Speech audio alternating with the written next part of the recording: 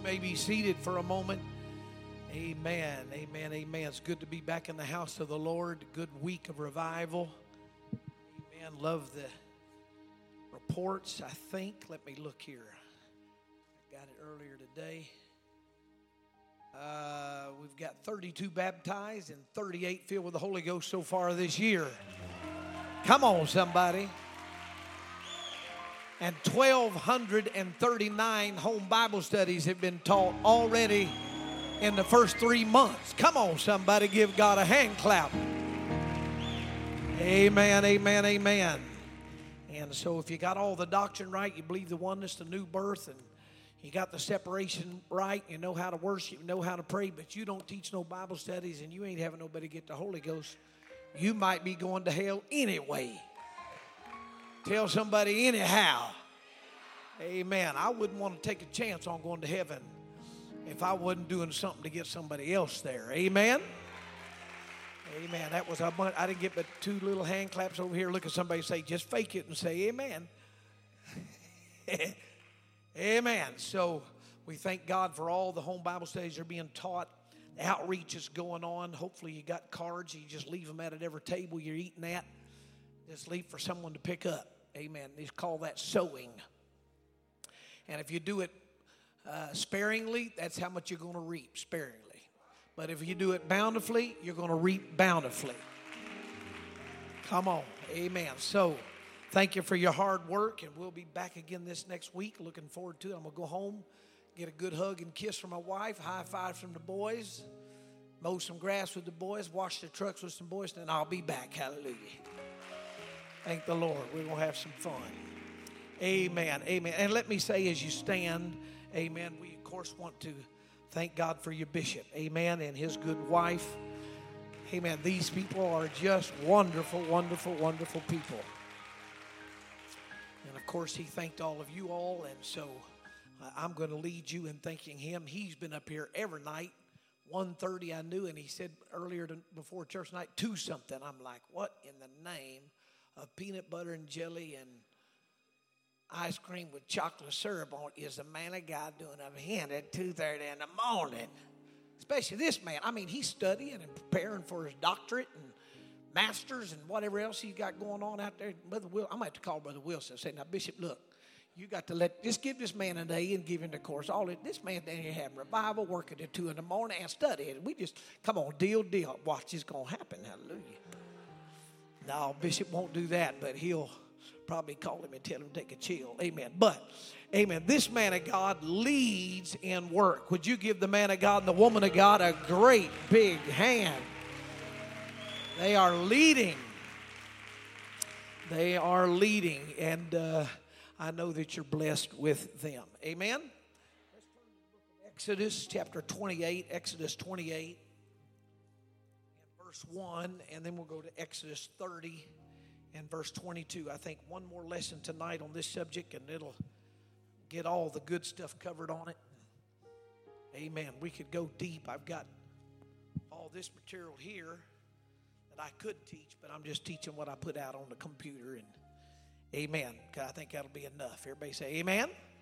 That means next Tuesday night we're going to be rocking and rolling and screaming and palming heads, and we still might do that tonight if y'all say amen a few times. Amen. Amen. Let's go to Exodus 28 and verse 1. And take thou unto thee Aaron thy brother and his sons. Everybody say, and his sons.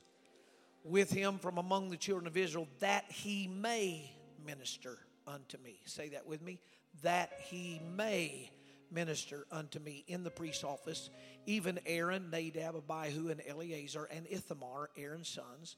Thou shalt make holy garments for Aaron thy brother, for glory and for beauty.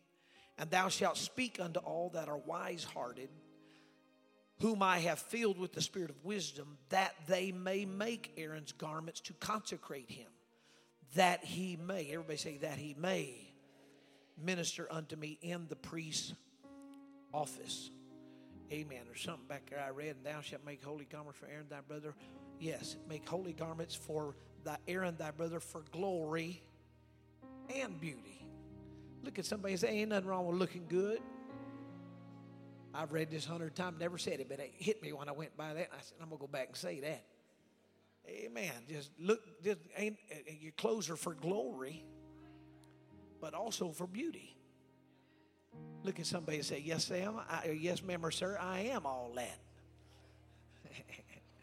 Amen, amen. I don't know why I said that, but anyway, everybody say amen. Now let's go to Exodus 30 and verse 22. Exodus 30 and verse 22 through verse 25. Moreover, the Lord spake unto Moses, saying, Take thou also unto thee principal spices, of pure myrrh 500 shekels, and of sweet cinnamon half so much, even 250 shekels, and of sweet calamus 250 shekels, and of cassia 500 shekels, after the shekel of the sanctuary, and of olive oil and hin. And thou shalt make it an oil of holy ointment, an ointment compound after the art of the apothecary. It shall be an holy anointing oil. And thou shalt anoint the tabernacle of the congregation there with the ark. And he goes to, and I want every piece of the tabernacle anointed. Everybody say anointed. Amen. The Lord bless you, and you may be seated in the name of the Lord. From Psalms 133, David mentions the flow of oil. The Living Bible says how wonderful it is, how pleasant when brothers live in harmony. Everybody say harmony. In the King James Version it says unity. For harmony is as precious as the fragrant oil that was poured over Aaron's head. Everybody say over his head. And it ran down unto his beard and onto the border of his robe. Harmony is as refreshing. Say harmony is as refreshing as the dew on Mount Hermon. Now it's a like as principle. He's saying as the dew is on Mount Hermon, so it is when the anointing is poured on the head of a person. So it's dew-like when it comes first upon Mount Hermon on the mountains of Israel. And then as we see in verse 2 again, it flows down. Everybody say it flows down onto the beard all the way to the border of his robe. He said, "On God, and God has pronounced this eternal blessing on Jerusalem, even life forevermore." Everybody say forevermore. So I want to read down through these dimensions again in this flow of oil. At Mount Hermon, it rises 9,200. Mount Hermon rises 9,232 feet above sea level. 9,232 feet above sea level. What's the sea level marking of Pueblo? How high up is that? You remember? Denver's a mile high. So, sir, Pueblo's just a little under a mile. So here it's 9,200 feet above sea level and can be seen from 120 miles away. The Jordan River flows 127 miles, rising from the foot of Mount Hermon and emptying into the sea. Its headwaters lie more than 1,000 feet above sea level, emptying 1,300 feet below sea level.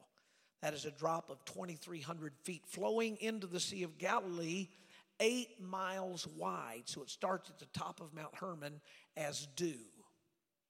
But by the time it gets down to the Sea of Galilee, it's now flowing into an 8-mile wide opening, 14 miles long. Then it leaves the Sea of Galilee, flowing 65 miles to the Dead Sea, where every 24 hours there's approximately 6 million tons of water dropped into the Dead Sea. Now you notice each point starts at the mountain like dew, and then it's 2,300 feet below that it's flowing, and then it flows 8 miles, 14 miles long, and then it flows 65 miles to the Dead Sea. And now it's not dew, but it's 6 million tons of water flowing. Now, here the writer makes reference to the anointing that flows down the head. And we've been teaching for about 7 weeks about the spiritual head of the church. Jesus Christ is the head of the church. Everybody say Jesus is the head of everything. Underneath that, there is the shoulders. Underneath my head is the shoulders. This is where the fivefold ministry lies. Apostle, prophet, evangelist, pastor, teacher is in the shoulders of authority. Then we all are members. And the word members means limbs or parts. In particular, in share or in portion. So one of these days I'll get fancy and have a video screen and parts and all, but I don't do all that, so maybe I won't. But anyway, if we could see it, Jesus Christ being the head, the fivefold ministry, the shoulders, and then the rest of us are baptized into the body of Christ. Members, limbs, and parts in particular. So I don't know what part I'm in. I don't know. First of all, I'm born again and saved, so I'm in the body. And then June, well, it wasn't June, it was about February of 1992. The Lord started calling me after I'd been called by Brother Mooney to come and sit down. And I sat down for 8 months where when he realized I was back in town, called me to the back. I don't know if I told you this, but yeah, you're back. Yeah. Well, how long you been back? 2 weeks. 2 weeks. Oh, my God, you already got a job. Yes, sir. I had a job in a couple of days. Where are you working? Working for Associated Doctors and National Travelers, selling life insurance there and health insurance and Medicare supplements. Oh, wow. We just talking. He said, so you're here, huh? He said, yeah. Now, he's a big, tall man. He said, now, look. He went, whack, just like this. He said, you see that platform out there? There's empty chairs, but not for you. He said, back there in my office. You know that office across from mine? I said, yes, sir. He said, it's empty, but it's not for you. He said, you are going to set. Do you understand me? And I'm looking up at him. Yes, sir. Tears start running. He's crying. I'm crying. Yes, sir. He said, I mean, you're going to set. You understand? I said, yes, sir. He said, now I love you. And I said, I love you, Bishop. He said, you got any questions? I said, no, sir. He said, all right, go back and sit down. And I went and sat down crying.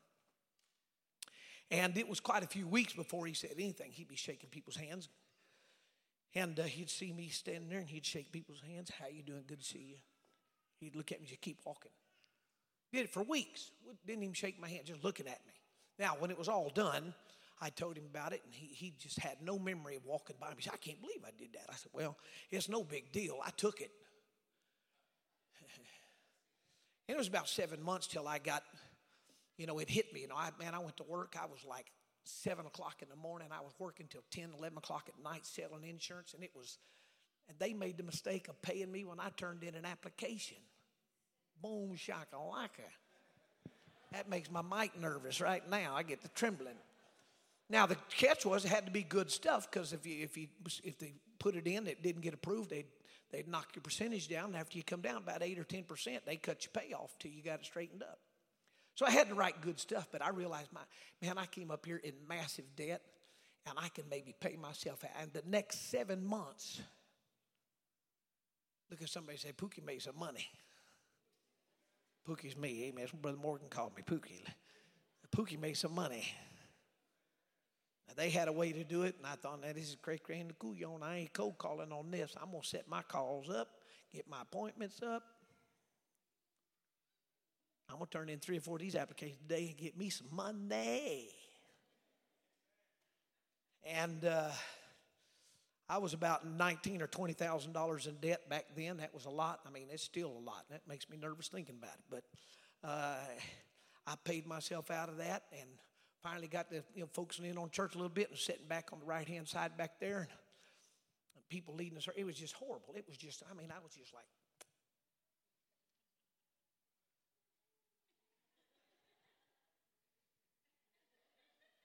I couldn't feel a breeze nowhere. And Brother Mooney was a great pastor. He'd get up. He wouldn't say nothing about the way they led service and just carried on, yakking and talking and cutting up with the preacher on the platform. I'd just be sat back there. Oh, my God, we got 85 visitors in here. Oh, geez, what are these guys doing? Brother Mooney would get up there and preach and reach and grab the crank and down there shaking his head and preaching, sweat flying. People finally get the altar and get the Holy Ghost. And, finally one night I got ready to walk out.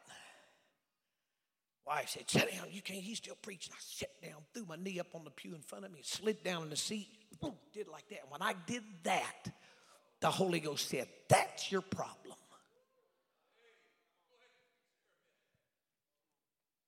That's your problem. That's the first words out of his mouth. That's your problem. I sat back. I went, what? That's your problem. I said, oh, God. I leaned forward, put my head on the pew in front of me. Tears were just pouring out of me. You think I need you, he said. I've used a bush and a donkey. I don't need you, was his exact words. I've used a bush and a donkey. And immediately felt the Spirit of God lift off of me. Felt like the Holy Ghost that I had. I felt like I lost it. And thankfully, it felt like just a few minutes. Brother Mooney said, let's stand. And when he said, let's stand, I was sitting right on the edge of the pew back on this side. And I jumped and ran, whoosh, down to the altar. Caved in there just crying. Praying. There's people praying with me. They didn't really know who I was. He never prayed with me. I'm telling you, he didn't. And I mean, I was repentant. And from that service for about 2.5 months, every service, wham, I was in the altar. Oh, God, because I couldn't feel anything. I thought I'd lost the Holy Ghost. And finally, one day, I got a call on the phone, church phone number, and secretary said, Brother Godwin, yes, ma'am. Brother Mooney wants to know if you can come up here and he needs to meet you. I said, yes, ma'am. I was in the insurance appointment. I'll be leaving in 5 minutes. I'll be right there. I told my pastor called and needs me. I'll come back tomorrow. That's fine. And I ended up selling that one, by the way. Boom, shaka, left and came back the next day and still sold it. But he come in there. He said, Greg, he said, look, he said, I see you praying good and all that. And he said, I want you to coach the basketball team. I said, what? He said, I want you to coach the high school basketball team. I said, okay. He said, they got practice in 30 minutes. I said, okay. So I went out there in my dress shoes and took my towel, had my suit shirt on out there. And I looked at them. They had some pretty good shots, but they were, I said, man, I can't believe you got me teaching these whacked out high school brats, church kids. Dear God. Ugh. So I said, okay. I'm going to have to put them in shape. So I took the ball away from them for about a week and a half, almost 2 weeks. They didn't touch a ball. They just ran. That's old school. That's the way we did it anyway. So we was doing that. I kept going to the altar and praying. It was New Year's Eve. I was sitting down in the front row by the high school basketball team, and Brother Urshan was here to preach, and he leaned over to say something to Brother Mooney. And when he did, something in me said, now, there was about 3,000 people in the building, so he could have been talking about anybody, but I seen him say something to Brother Mooney, and my spirit said, they're talking about you. And I went, oh, Jesus. I just bent over the seat, and one of the guys said, Brother Godwin, you okay? I was like, I was saying, Godwin, you are so stupid. 3,000 people in this building, they're not talking about you. And I was crying. He got done preaching. I hit the altar right on this side. Got right down here. Was praying, had my head in this arm. I mean, I was just sobbing. In about 20, 30 minutes, it felt like. All of a sudden, Brother Mooney came up on this side, leaned over, and into this ear, he said, Bishop said, that's enough. You're preaching Wednesday, and walked off.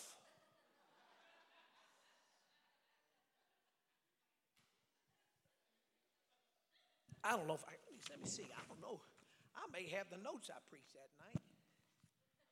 Let me check. I got a bunch of old messages in here just in case I run out and don't get something enough for church. I got some spare bullets I can shoot.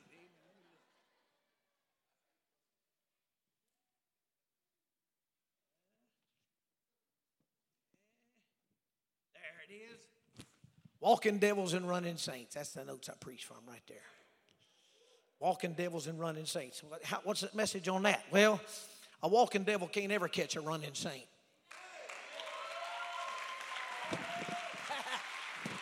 That was a message, so hallelujah. That was the notes I preached. I just wanted you to know I'm telling the truth, ain't lying. So, amen, we preached that night. The Holy Ghost fell, totally shocked me. I hadn't felt him in a year almost. And felt him when I was preaching. People started coming to the altar, and you just didn't do that there. They had big doors over here. You went in that door and openings. There wasn't no doors, just openings in the back prayer room. Everybody prayed through back there. Did it in the old church. Done it years. They just hit the front. 8 or 9 got the Holy Ghost. Man, I went back there to my chair just bawling and crying. Brother Mooney said, after, Greg, what's wrong? I said, Brother Mooney, my God, this has been a horrible situation I've been in. Well, what are you talking about? Well, you set me down, He said, you hadn't said 10 words to me. I'll give you credit and say 100. He said, what do you mean? I said, why I mean, look at me. And wouldn't shake my hand or nothing. He said, no, I didn't do that. I said, Brother Mooney, you did. We were eating, drinking coffee at Steak and Shake. And so he said, so you're good now. He said, I think you're good. Brother Urson said, that's enough. And phone started ringing, and here I am. But how does it happen? You have to be under authority. And I started this by saying we are baptized into the body of Christ. Tell somebody, when I got the Holy Ghost, evidenced by speaking with other tongues, and when I got baptized in Jesus' name for the remission of my sins, that one baptism, 2 parts, one baptism, 2 parts, water, spirit, baptized me into the body of Christ. Made me a member, a limb, or a part. Can I say to us again tonight that you are not just a part of this local church, but by the new birth, you are made a part of the body of Christ worldwide.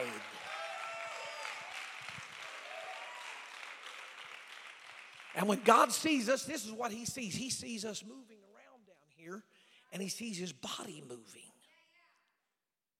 I've been thinking, I wonder what the square miles is that this church covers with members all over a map. It'd be interesting to see. Get a big map and put little pins out there of everybody. Get a big red one where the church is. And see how you cover. Where you work, put a pin. Where you live, put a pin. And see what the coverage of this church is over this whole area. When God looks at us, he sees us, first of all, as the one corporate body. His body. Number one. Number two, he then sees us as individual members, limbs and parts of that body. Everybody say in particular. Which means share or portion, which means every member, limb or part, has a share of ministry. Ask somebody, are you carrying your share? Like Bishop, you don't come to church and go, oh, God have mercy. How can I forget? How can I forget what they done for me? We sing it Sunday, I get with it, but it's Tuesday. Come on, Pastor. How can I forget? No. Because you know what? You're a member, and that member could be coming down with a spiritual infection. Amen. Churches end up having trouble and problems because of, I just say it, just members of the body who become cantankerous, agitated. That ends up being rebellion, if not shaken out of, preached out of, prayed out of quickly. Somebody say amen. Amen. So here in the Old Testament, Paul is the apostle here. I mean, not the apostle, but Moses is writing. The Holy Ghost is moving on him and having him write this and giving specific instructions of the natural anointing on the priesthood, which is always the forerunning, the foreshadow of the ultimate truth that is to be revealed, meaning the New Testament church. Everybody say God was always shooting for the church. He came through Israel through the Old Testament. He didn't touch nobody except a few little Naaman and a few other little people, that were Gentiles. He touched them a little bit, but he was headed for the church, but he was coming through the Jews, but he was headed for the sins of the whole world and going to save in the church. Look at somebody, say, God's always been headed for us. So here in the Old Testament, he gives a specific, particular, detailed description of the anointing that he wants to flow upon the priest. It's to go on the beard and the garments. Psalms 133:2 ran down upon the beard. The oil was poured upon the head of Aaron so profusely as to run down upon his garments. You remember a few weeks ago when I was down on the floor and I poured the water on me? Do you remember that? I got some yeses here and nothing over here. Thank you very much. Look at somebody say, he loves us. It's customary in the East to pour out the oil on the head so profusely as to reach every limb. And they did that because they took a horn of oil, put it into this 52.5 pounds of ingredients that I read about in the text tonight. They put the horn of oil in it and fill the whole horn up, cork it off. And then when they get ready to anoint it, they'll shake it over the person that is to be anointed's head. And if the cork popped out, they were the ones that were supposed to be anointed. So this happened when David gets anointed. He's got all his brothers there, and they go through once or twice. And he said, you got any? Well, I got a little kid out there. He's about 16, 17. He's tending the sheep, watching. He said, go get him. Well, he's just a little shepherd kid, red-headed, freckle-faced, little, well, go get him. We've been through these guys twice. They've been up here flexing. Been strutting and muscling and flexing and all that stuff, In the church, we get up and sing. But once we're done with our job, all of a sudden, we become deader than a hammer. Touch somebody, say that wasn't in the notes, but it was the Holy Ghost. If you get up here and you're all plugged in and jacked up, and you walk off of here 32 feet and lose it, you don't feel nothing. You don't feel like juking and jiving and hey, and when you got the mic, you don't feel the same way. Something wrong. Look at somebody and say, have you noticed Bishop when he's not on the platform? Have you noticed how Bishop does? What? Bishop, just cross your leg right there. Just cross your leg, just sit there. That's it. He don't just sit there and chill out.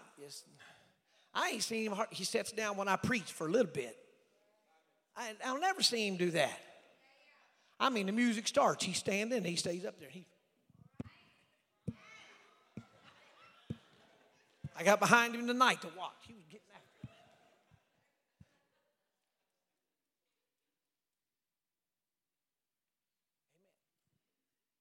Amen. Look at somebody say, if you're in leadership, you got to come on and follow the leader.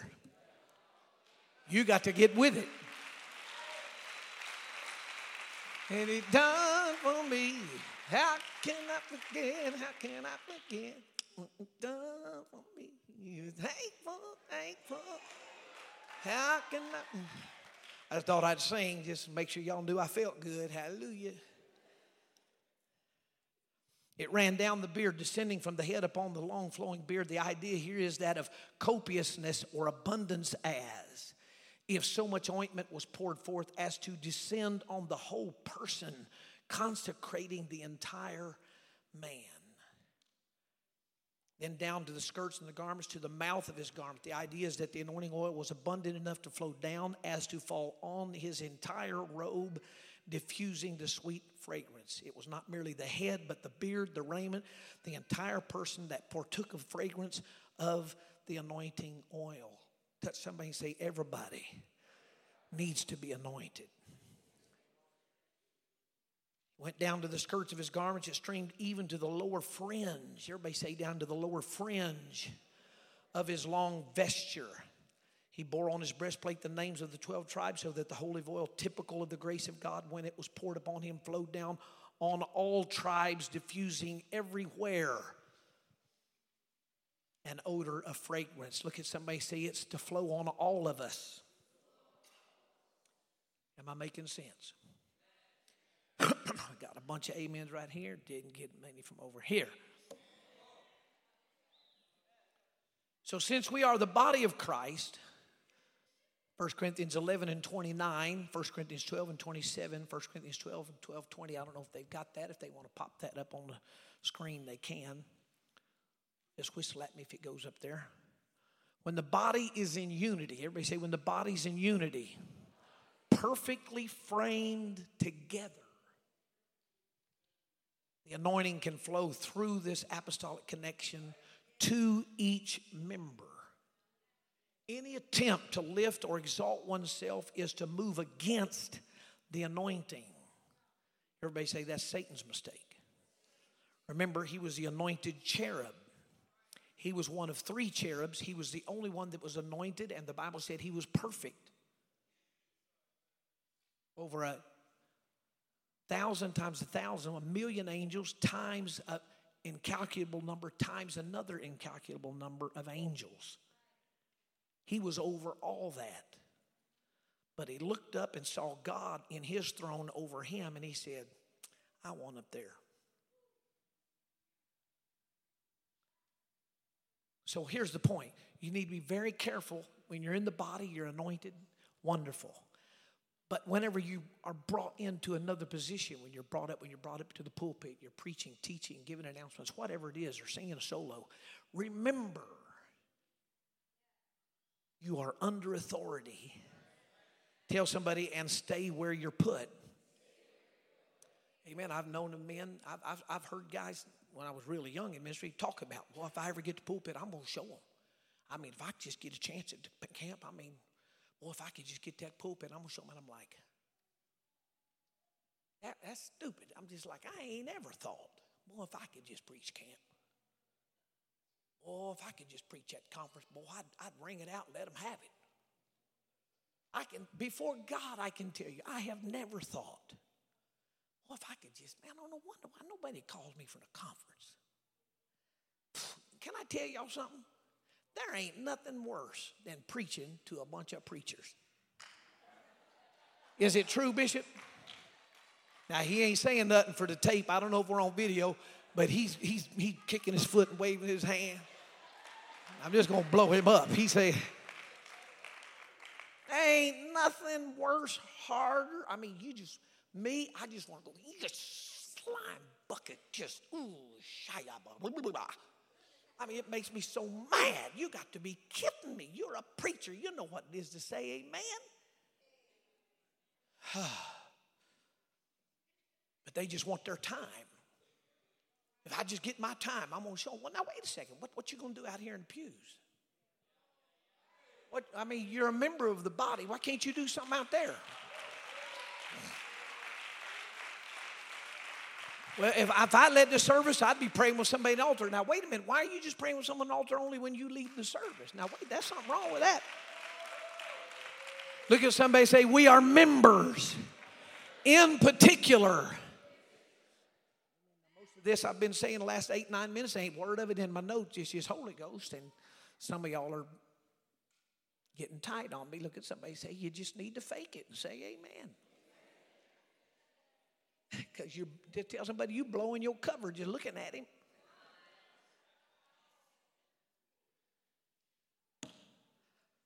Any attempt to exalt yourself or to move out of your place, look at somebody and say, move out of my place, will be repeating Satan's mistake. Lucifer became Satan, the devil, that old dragon, at the speed of lightning, 186,000 miles per second. He went from being Lucifer, the number one angel out of an innumerable host of angels. He went from being that to 186,000 miles per second, fast as you can blink your eyes. Just blink your eyes. He became the devil with just a thought of rebellion. And God has never given one thought, one moment, 1 second's consideration of any restoration to Lucifer or the 1/3 of the innumerable host of angels that were cast out with him. Has he given a moment's thought to ever restoring them? Everybody say, ouch. So what are you saying? Therefore, to move against the anointing and not with it is to become destroyed. We must come under the flow. Everybody say, under the flow of the anointing that will break yokes. Tell somebody, break yokes, not our ministries.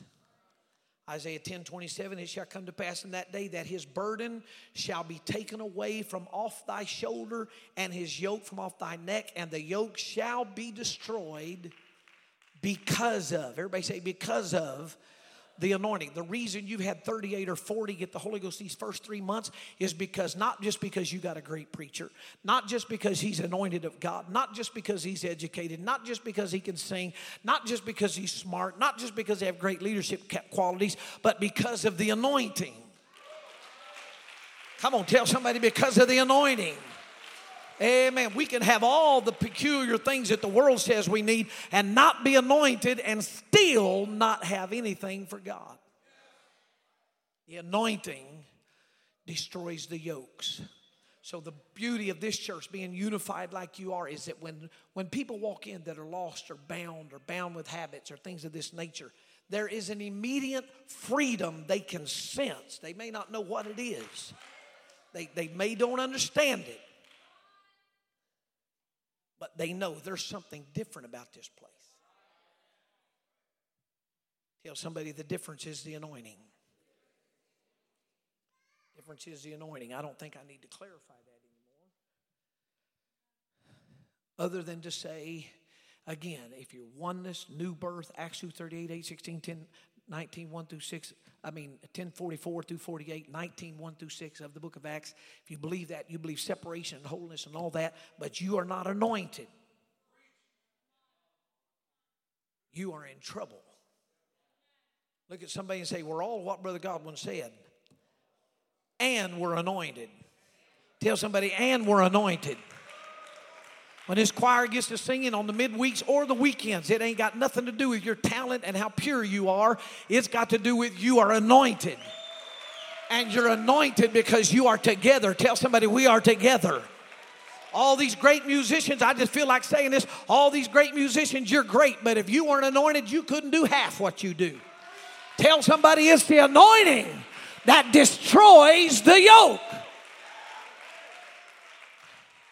So we must always remember that. Thank God for talent and abilities and boom shakalaka-ness and all that. I mean, Matt Ewing, I love Matt. Down in Lake Charles, he plays for Bishop, and he don't know come here from Sikkim about nothing he's playing, but he can play anything better than anybody, just about it.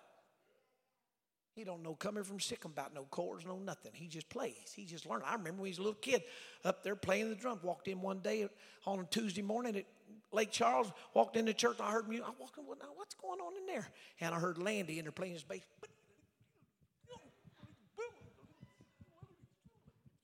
And that little kid up there. I said, I walked in the place and said, my God, Landy, is that Matt? Yeah, that's Matt.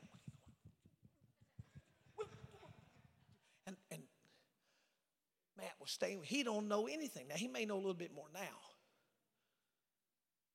He was playing drums. It wasn't but a while. He was playing the piano. It wasn't a little while. He was playing the bass. And I was just like, Bishop, what's going on? He said, Bubba, I don't know. He just as good, ain't he? Anointed. Everybody say he's anointed. Anointing is what breaks the yoke. We got people coming in this city now. This is where I'm headed with this. We got people that are coming in here, people that are about to come in here. They are bound with sin, bound with habits, not because they want to, but the only hope they have is that we are anointed. Amen. Amen. Now, I'm going to say it again because I want you to know I believe it. Now, we got to believe the truth. Everybody say we got to believe the truth. That's the oneness of God, the new birth message. Being born again of water and spirit. That means repenting, water baptism in Jesus' name for the remission of sin, filling with the Holy Ghost, evidence by speaking with other tongues. Everybody say that makes you born again. And then you have to grow up into the fullness, measure, and stature of Christ. Tell somebody you come in like a baby, but now you got to grow. Everybody say, I got to grow in Christ. But now, if that's all you have, this church ain't helping nobody. If you are not anointed, you're Brother God, how can you be all that stuff and not be anointed? I really don't have an answer, except to tell you I've been in a lot of churches. It was just like that. So what does it take? I'm not in my notes. He tell somebody he's not in his notes. It takes leaders staying broken, staying committed. It takes leaders. Everybody say leaders. Staying hungry. The more, can I tell you, the more God blesses you, the more God bless you and anoint you. I mean, when you get up here playing and God gets to moving, you ain't going to upset the bishop. You just drop your bass and take off shouting. Now, we didn't get a lot of people clap, but it's okay. Amen, because we're not making an album right. Look at somebody say, we're not making an album right now. Now, you probably are going to be before too long, but tell somebody when we're in church, we're not making a tape. We're not cutting a CD. We're not making a DVD. We're not making a record. We're not making anything recording. We just having church. And if you're playing that piano and you feel like it, you can get up off that piano and shout. If you're in the praise team and you want to shout, you can just shout. If you're in the choir and you want to run, you can just run. If you're playing the drums, amen, you can just take off and play the drums. The beat ain't that necessary. Why? Because you want to stay humble before God and you want to be offering a praise from the place of submission. Everybody say from submission. Amen. Word destroyed here means to deal corruptly, to offend, to spoil, to be broken, to twist, travail, to writhe, to be ruined. Satan's attack is designed to break the flow of anointing so as to render the church powerless. I'll say it again. Satan's attack is designed to break the flow of anointing so as to render the church powerless. Everybody say, we don't want to be powerless. So we must stay under authority so the anointing will flow on us. Malachi 4, 5, and 6, if fathers' hearts and sons' hearts will turn. Everybody say turn. If the father's heart, here's your bishop, he's your father in the gospel. If his heart will turn towards you. And I've been here about 2 months, I've seen it. I've seen his heart turn toward you. I've seen him turn to you in the altars. I've seen your pastor's wife turn to you. And then I have seen you also in turn to him. I don't know anybody. I don't feel. No, I don't sense anybody in rebellion. I don't sense anybody causing a problem. There's not a problem.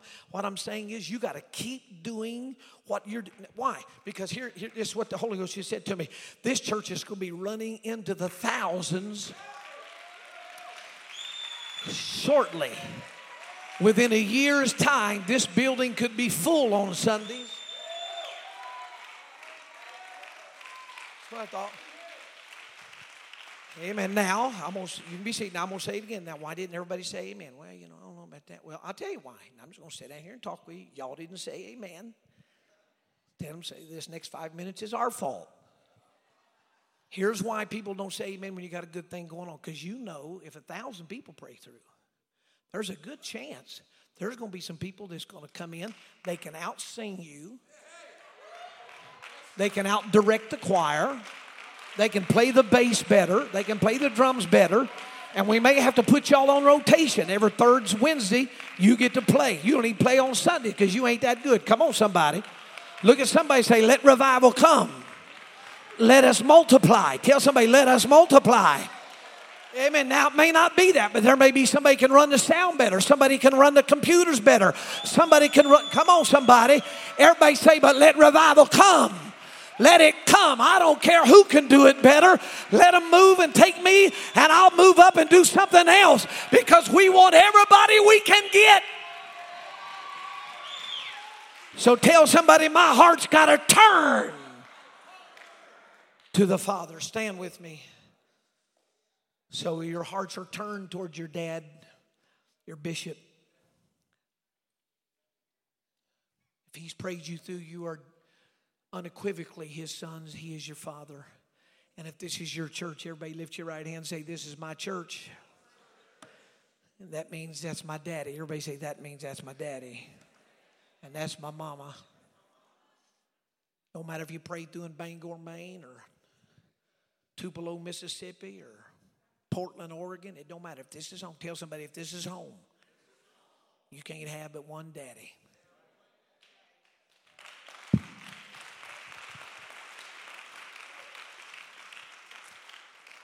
Amen. Amen. Stand with me. Come on, musicians. The final question is, can you wear your father's coat?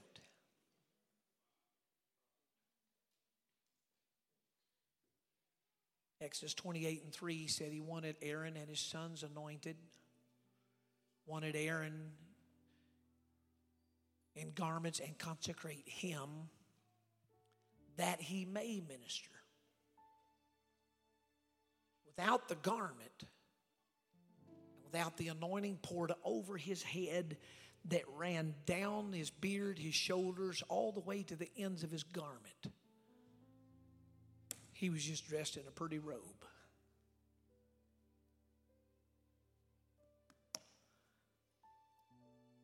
Exodus 29:29, and the holy garments of Aaron shall be his sons, everybody say, after him, to be anointed therein. By being in the body, somewhere in the body, the anointing is going to float. Just tell somebody, if I stay in my place, tell somebody, under authority, the anointing that pours on the head will end up all the way to the feet. The only way you're in this church, this body of Christ, and no anointing is on you, is if you get out from underneath the authority.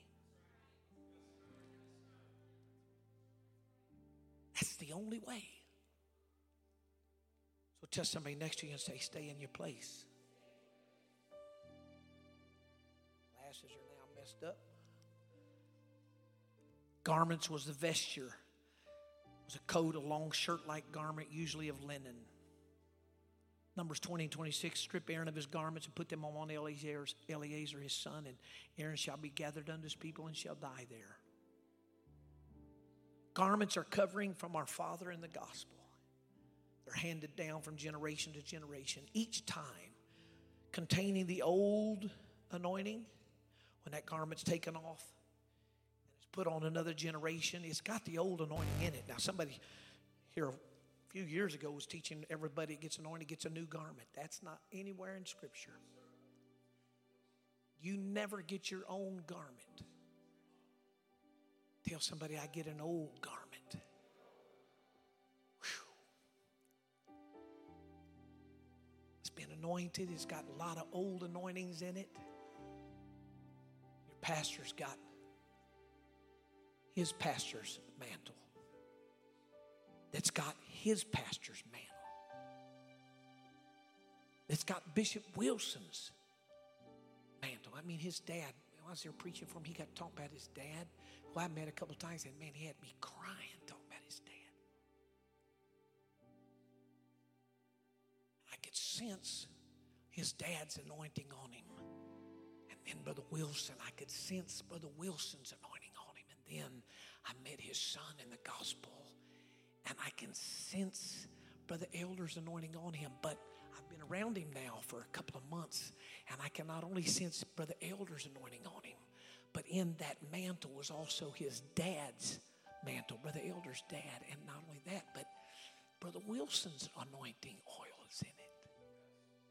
Brother Wilson's dad, pastor, I forget his name, he's just a pastor, him and Brother Keys, they went to a little church down there south of Modesto, just a little, Kermit, that's where it was. Oh, just a little old spot. But man, their pastor, Brother Keys would talk about him and just cry.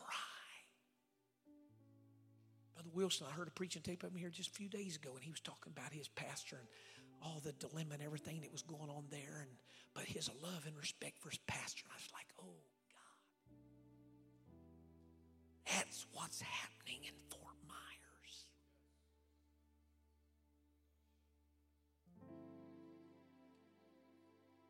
And so now you're in the body. Tell somebody, I'm in the body. Covered by a mantle. It's got anointing in it. It's got your bishop's anointing. But it's also got Brother Elder's anointing. It's got Elder's anointing. It's got Bishop Wilson's anointing. Now, when they'd hand it down, no doubt it'd have tears on. I know they wanted it to be fancy, but after a few generations, man, it gets a little tattered and a couple little tears in it, and probably some stab marks in the back. You know, because you got your armor on, and you can fight everybody in front of you, fight devils in front of you, but boy, look at somebody say, them church devils. They come from your back. Hey, tell somebody there ain't no coverage back there.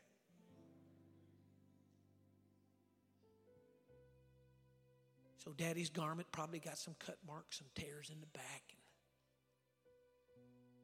Maybe when he takes it off to put on his boy, Aaron takes off. Slowly takes it off. And Aaron, Eliezer, this is mine, and I've had it X amount of years, and it's kind of fragile, but this is the mantle. Yeah, that's it. That's right. It's got the anointing in it. When they anointed me, it's all in it. But now we're going to anoint you. And so we're going to pour a little on him. So now he gets an anointing that's mixed with the old anointing. So do you see that now, Bishop Wilson? He's a little man. He's reading encyclopedias to study, just devouring them.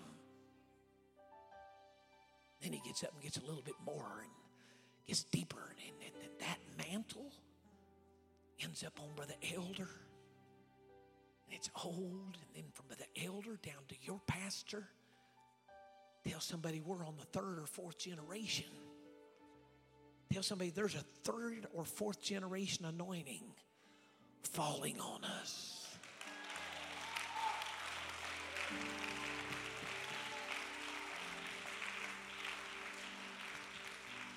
The old anointing is contained in the Father's garment. To be uncovered is to lack the anointing. Therefore, we become a single generation. If you go out and do your own thing, you become a rebel and just be your own man. You're starting off with one mantle of anointing, if you even get that.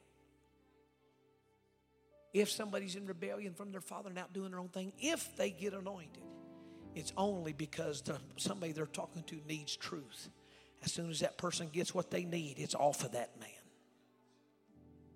Can I say to you, if you're ever preaching, singing, playing, serving in the church, and you feel the anointing, and then you feel it lift off of you and leave, oh.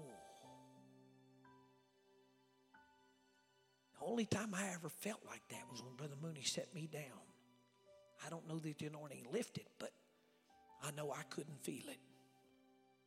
And it had me in absolute tears for months until I got up and preached that night, walking devils and running saints.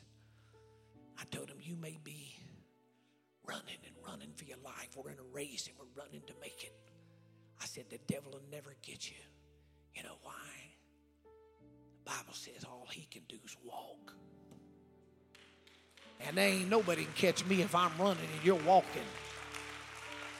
Man, I felt that anointing come on me. I went to crying. Those altars filled up. 8 people got the Holy Ghost. I knew 8 meant the number of new beginnings, and I fell on that platform sobbing.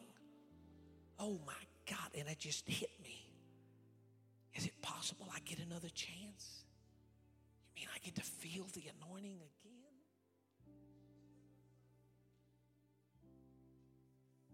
Preached the next 3 months. Didn't do any insurance selling, therefore nothing was in the hopper. Nothing was getting paid. I wasn't getting paid.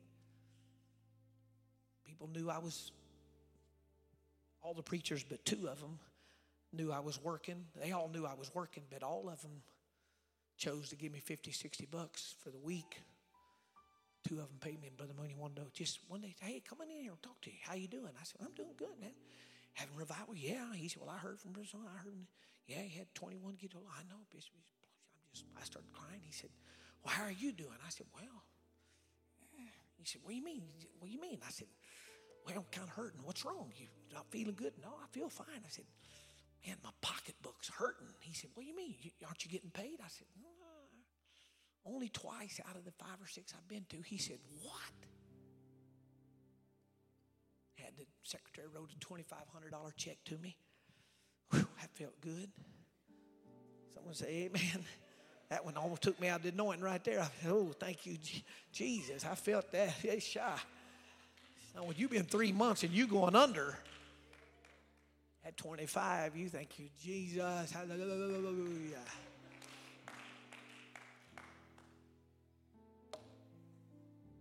Amen. There's nothing greater than knowing that you are anointed. Everybody say, because I'm in my place. Grab somebody's hand next to you. Grab somebody's hand, a man, a woman, another family member. Come on, grab their hand. I'm going to stop. Why are you anointed? 4 or 5 times in the Old Testament, I was going to read the scriptures. It says, that he may minister unto me. So from here on out, we're praying for more anointing, stronger anointing that breaks every yoke anybody has. We want it to flow from member to member and from our spiritual head down to every member of the body. So tell somebody you're holding hands with, say, I want to be in my place under authority so the anointing can even get to me. Tell them like that. Tell them, so the anointing can even get to me. God didn't save us just to set us on the pew and twiddle our thumbs and wait for lucky blue number day when God's going to go, and we're going to be gone. And we just sat here for 10, 15, 20, 25 years and did nothing. He has made us a part of his body. Squeeze that hand you're holding and say, we are members in particular. Say, in share and in portion. That means you have a share, and you have a share, and you have a share, and you have a share, and you have a share. And when you're all connected in the Spirit, when you're in unity, now you got 1 share, 2 share, 3. How many people do you think we got here tonight? 400, 300, 350? 350 shares of Holy Ghost anointing flowing as one current. Somebody say it's flowing as one. These young men down here, I was hoping y'all get to church. I didn't even see you walk in. I'm so proud of y'all. I mean, I'm proud of y'all. You mama? Oh, Lord. And she's smiling. Uh-huh. You proud of them too, ain't you? Uh-huh. You got the Holy Ghost? All right. That's good. Been baptized in Jesus' name? All right. That's a boom shakalaka.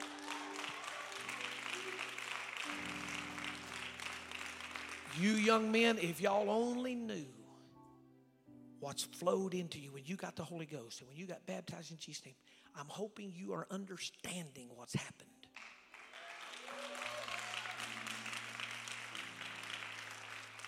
By y'all continuing to come to church and staying connected with us, the flow of God's Spirit's not only in you, but say it's through me. It's going to impact your friends. It's going to. You watch. You watch. I'm proud of you. Everybody's proud of these young men. This mama, come on, give them a hand.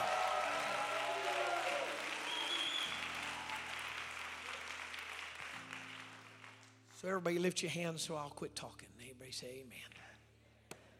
Amen. I love you, Jesus. I thank you for this great, great, great, great church. I thank you for the unity that we feel and sense. I thank you for opening some of our eyes and our understanding and helping us to realize what we're a part of. God, you're doing something that is so big, so grand. It's hard to even explain. But we know it's of the end time. That this is the last thrust of your Spirit upon this world. And we're praying that, God, this portion of your body is so unified that there can be a pure flow into us and through us. Not just in this church, but anywhere we're at work, out at supper, at dinner, at the laundromat, at the gas pump, wherever people can sense something different about us. I pray a spirit of unity upon this church, so good, so tight, so real. That altar calls will happen during the praise singing. People will just begin to pray. People will begin to get the Holy Ghost in the very beginnings of the service, God. Whether it's Sunday morning, Sunday night, or Tuesday, God, let there be a freedom of your Spirit that's flowing in the name of Jesus. Come on, lift your hands and give God some praise. Give him some praise as they sing. Fall on me, anointing. Come on, lift your hands as you sing it. Fall on me,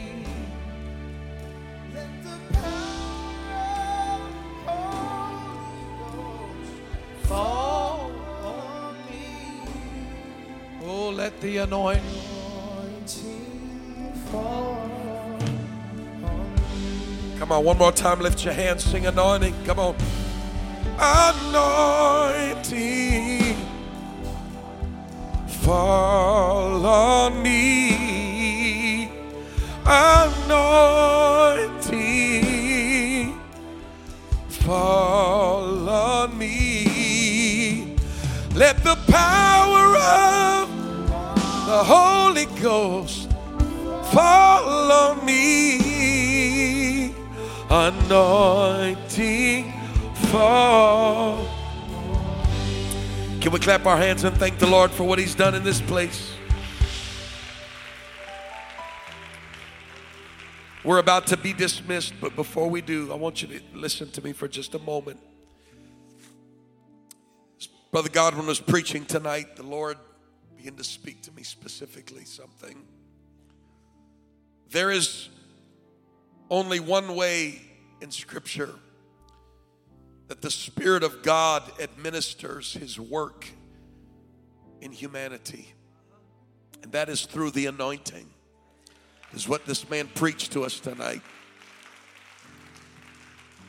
That is why he said, without the anointing, nothing else matters. Everything else remains powerless in a state of inactivity. It is benign. It is ineffective.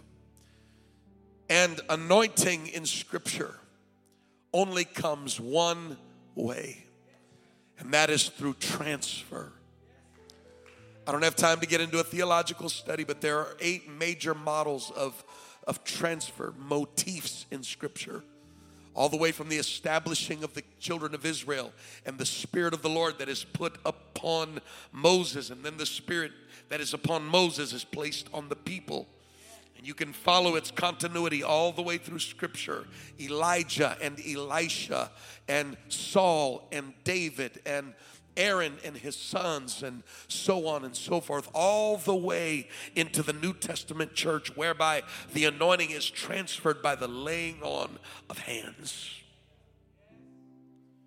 And the anointing in Scripture was always indicated by the work of the apothecary. The oil was always an agent of transfer. That's why it was used in the work of ministry. That's why the graphic tonight has the oil being poured anytime that they anointed a king, a prophet. The entire tabernacle, all of the instruments and the furniture of the tabernacle had to have the oil upon it. That oil represented the anointing being placed upon them. And so it is that we understand the importance of the transfer of anointing coming to us. It is precious. And if you don't understand how valuable it is, you can take it for granted. It is such a precious commodity that God would not just let anybody even make the oil. God ordained specific people, and they had a call from God in their life, and their only job was to do what the Bible calls the work of the apothecary. Their job was to take all of those ingredients and to manufacture the perfect mixture of that oil, and it was guarded. I don't have time to get into it, but they guarded that anointing. Give me that bottle of oil that's there, Brother Trevor. They guarded that oil. It was precious to them. It was expensive, and there was a lot that went into making it, and it was consecrated by God for the work of the ministry. It was the Christos. That's what when you say Jesus Christ, Christ is not his last name. It means he was Jesus, the anointed one, the Christos.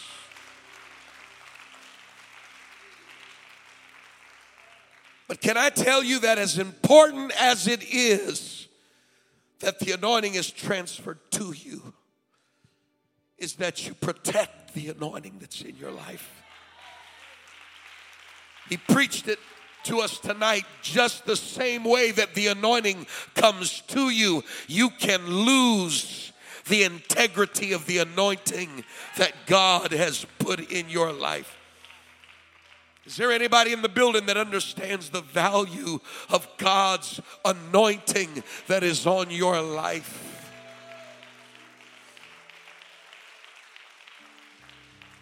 And as they did in Scripture, if you're going to be successful, I know I'm taking a few minutes, but this is a God moment. Just as they protected the anointing in Scripture, you've got to learn how to protect the anointing that's in your life. You've got to learn how to protect that anointing. God, I can't do anything that will jeopardize the flow of anointing that's been put in my life by the Holy Ghost and by the transfer of anointing that has come from God and through the spiritual authority in my life. I've got to protect it. And one of the ways, and I said all of that to qualify what I'm about to say, the thing that God showed me and just spoke to me while he was preaching tonight, is that if you are not careful, there are particular things in your life that can cause the anointing to be taken from you. He described a time when he sat in a pew, bound by a spirit of rebellion and resisting spiritual authority that caused that flow of anointing to lift from him. I want you to put it on the screen, media team, Ecclesiastes chapter 10 and verse number 1. Let me show you what the Scripture says. Is this all right tonight? We're going to leave in a few moments. Ecclesiastes chapter 10 and verse number 1 says this to us. Dead flies cause the ointment of the apothecary to send forth a stinking savor. There is a condition by where the anointing that is in your life becomes spoiled. And what once was the sweet smelling fragrance of anointing in your life begins to have an odor that is repulsive. It shows up with those kind of attitudes, Brother Godwin. Sitting in a pew, arms folded, frowns on our faces. We colloquially call them stinking attitudes. There's a reason we call it that. It's a sign that the flow has been stopped up by something in our life. And can I tell you that when you associate yourself with people that have become infected with rebellion, you begin to put your own anointing at risk.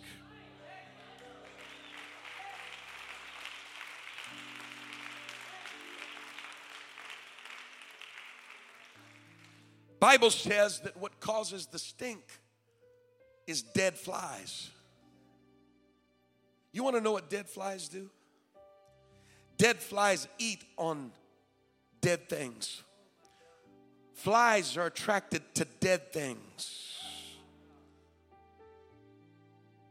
Rotten stuff.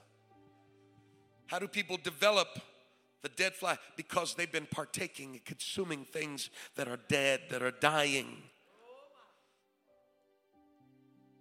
Rebellion is a sign of spiritual death taking place inside of somebody. The attraction of flies. Those dead flies begin to contaminate.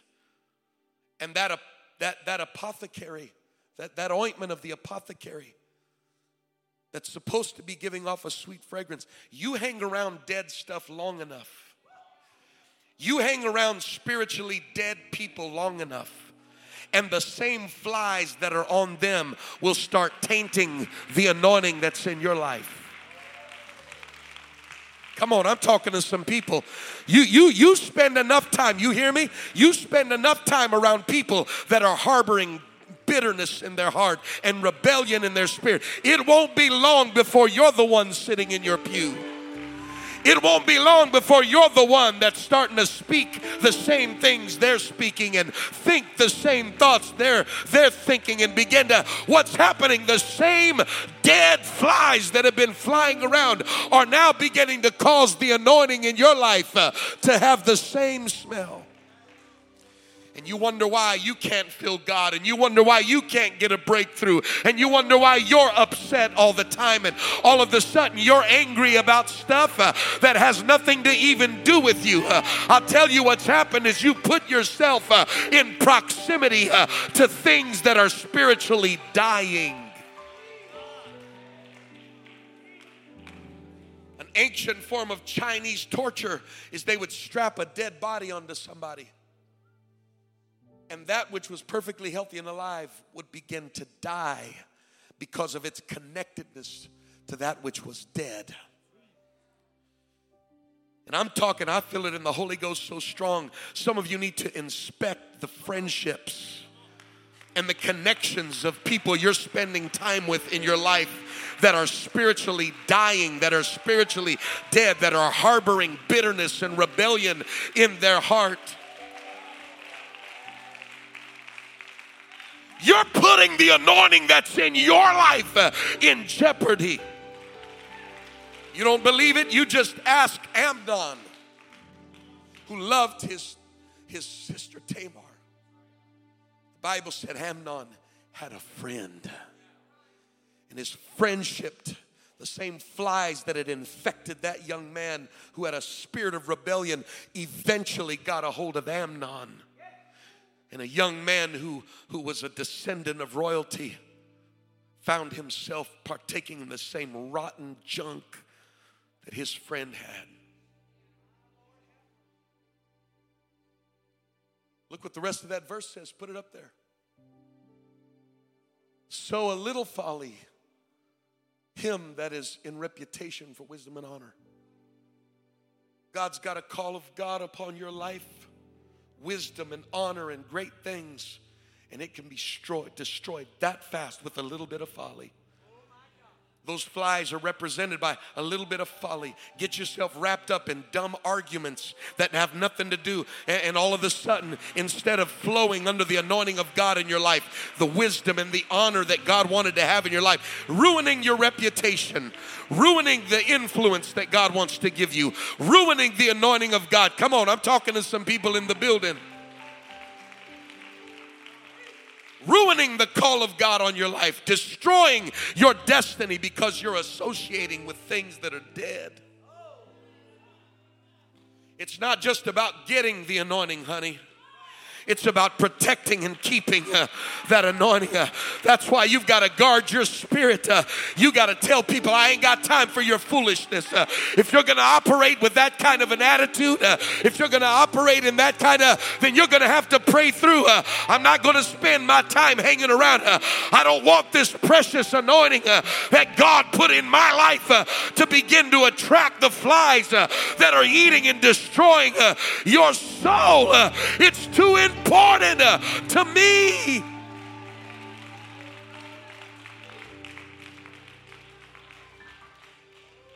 I'm not a politician. I'm not here trying to win friends and influence people tonight like Carnegie teaches you to. I'm a watchman on the wall tonight. This kind of preaching and teaching that has been happening on midweeks is polarizing. Jesus said, I didn't come to make peace. I came with a sword to separate life and death. This kind of preaching will bring demons to the surface in people's life. This kind of preaching will agitate spirits that have remained dormant and operated. Why? Because the Word of God is light. And when the Word of God goes forth, it begins to shine in the little corners where the little devils have been trying to hide and operate. Under the Word of the Lord will begin to expose motives and expose attitudes and expose spirit. Come on, somebody. When it begins to happen, you better have enough spiritual sense in your life to say, all right, Holy Ghost, thank you for revealing that to me. All right, Holy Ghost, thank you for showing that to me. All right, Holy Ghost.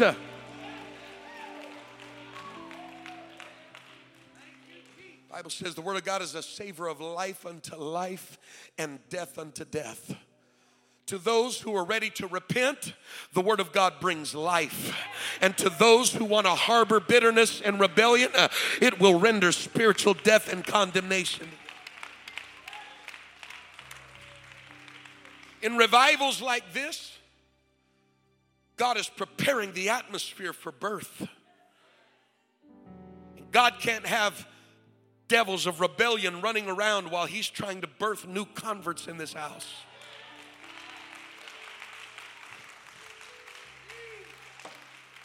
You're going to see people that get up and say, I'm never coming back to this church. You know what you do? You dust your shoes and say, God bless you, praying for you, love you. It could just be that God is getting them out of the way so that their dead flies don't try to infect the babies that are in the birthing canal of the. It could be that God is moving them out of the way because there are precious souls that God is bringing. Come on, I'm talking to somebody in the building.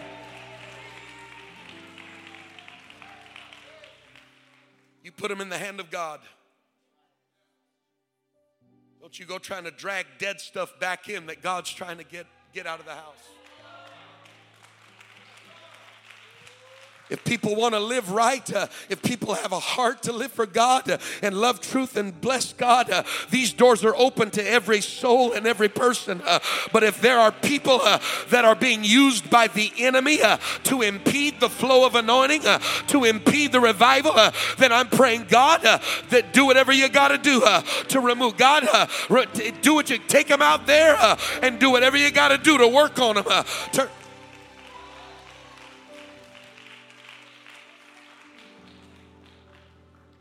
Us to lift our hands all over this building. These are not just lessons that some evangelist is coming because he's trying to preach to. No. These aren't just Tuesday night services that we're just passing time. These are God-ordained moments where the Word of God and the Spirit of God are positioning His people, where the Spirit of God is getting us in the birthing. Come on, I feel it in the Holy Ghost. God is putting us in the birthing position. God is going to cause us to maximize our reproduction in this house. There is a level of fertility that God is bringing to this house. Oh, Rabba Yando Bo Shataya. I feel it in the Holy Ghost. God said, I got some things that I'm moving around in the body that are going to increase the fertility of the womb of this church. If I can get some things out of the way that have been clogging up the flow, if I can get some people to repent that need to get their heart right, and if they don't get their heart right, I'll remove the stumbling blocks from the babies and the children in my. Come on, God's positioning us. Come on, all over this house, lift your hands. All over this house, I want us to pray, God, whatever it takes, God, I got to be right with you. God, I got to protect the anointing. I got to protect the flow of anointing that's in my spirit. I can't afford to get messed up. I can't afford to get lost. I can't afford to get infected. In the name of Jesus, come on. Come on, sister. Come on, brother. Don't just sit in your pew. Don't just sit there full of self-will. You need to lift your hands in the air and say, I surrender to you, God. I surrender my will to you. I surrender my spirit. God, create in me a clean heart and renew a right spirit in me. God, if there's anything impeding the flow of anointing in my heart, get it out of me tonight, God. If there's anything in my spirit, God, that's causing resistance, I got to get it out of my heart tonight, God. I got to get it out of my spirit tonight, God. I'm repenting right now. I'm getting my heart right. Come on, right now.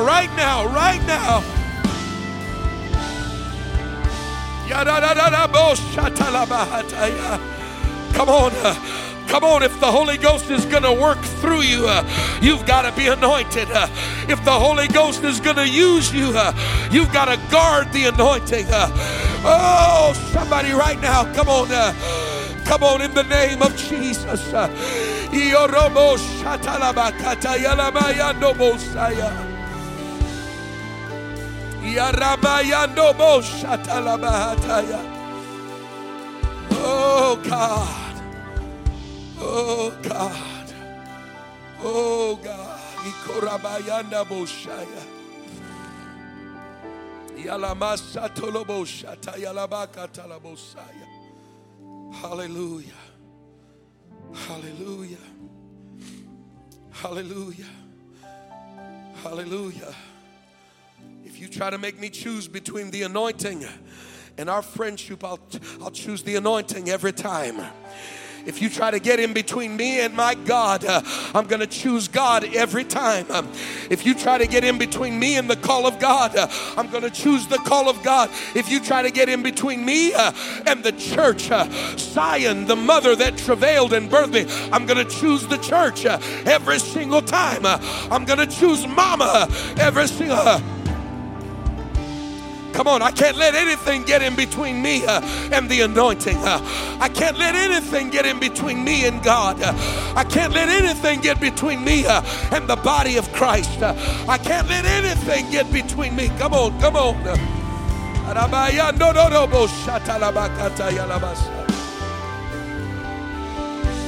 Oh God. I know we live in a society that has a palate for just a bunch of feel-good church. God forbid that the church has been diluted into a social club.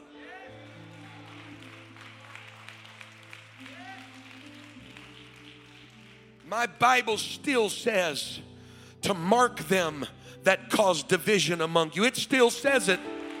Brother Gene, the verse is still in the Bible. It still says that. This ain't some social club where we're just trying to make each other feel good even when there's sin. I'm not trying to anesthetize your sin. If you ain't right, you need to feel the sting of death that sin brings to your life. I'm not trying to cause the pain to go away. That's how people die of drug overdose. They get addicted to anesthetics, just cover the pain. No, you need to repent and the pain will leave your body. You need to hit an altar and pray through. You need to get on your feet. You need to fast until your self-will is broken on an altar. I'm not going to pat you on the back and celebrate rebellion. I love you too much. I said, I love you too much. Faithful are the wounds of a friend, but the kisses of an enemy are deceitful. Don't kiss me and tell me I'm okay when I need to repent. Look me in the eye if you love me and tell me I'm wrong. Tell me I need to get it right. Give me the word of God. Don't let me believe a lie. Don't let me have a false sense of security. You don't walk into the hospital and tell the doctor, just tell me everything's okay. I want to know what's wrong with me. I want you to fix it. I want you to help me. I got to live and I can't die. Heaven's too great and God's return is too soon for me to be playing games in the house of God and playing church and walking around in my own self-will. I don't have time for that. There's a whole city depending on the womb of this church. There's a whole destiny of thousands of souls ready to be born that are depending on a healthy mama to give birth, that are depending on a church that can stay in the birthing position and not get distracted and not lose out with God and not forfeit our calling and our anointing. Come on, one more time, lift your hands all over this house. Come on, one more time before we leave this sanctuary. Lord, we submit to your word tonight. We surrender to your word. Let your word be true and let every man be a liar. God, I lay down my self-will tonight I lay down my ideologies, God. I lay down my bitterness and disobedience and hatred and variance. God, I put it on the altar tonight. God, I'm falling on the rock so the rock doesn't have to fall on me. God, I submit to you. Come on, just a few moments right here. Just a few moments right here. I've got to protect the anointing. I've got to protect the anointing. I've got to protect the anointing. I've got to protect the anointing. I've got to protect the anointing. Amen. We're about to be dismissed, but the Holy Ghost is just prompting things. God needs to deliver some of us from the hood mindset that somehow we elevate loyalty over righteousness.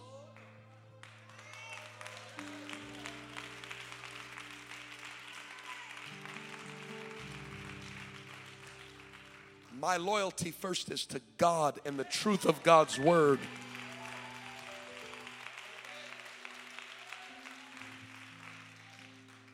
The common thing that binds us is the body of Christ that we're born into.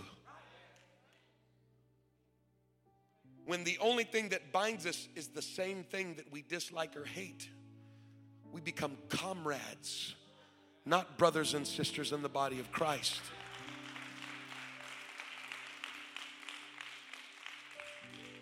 How many of you thank God for His word and His truth tonight?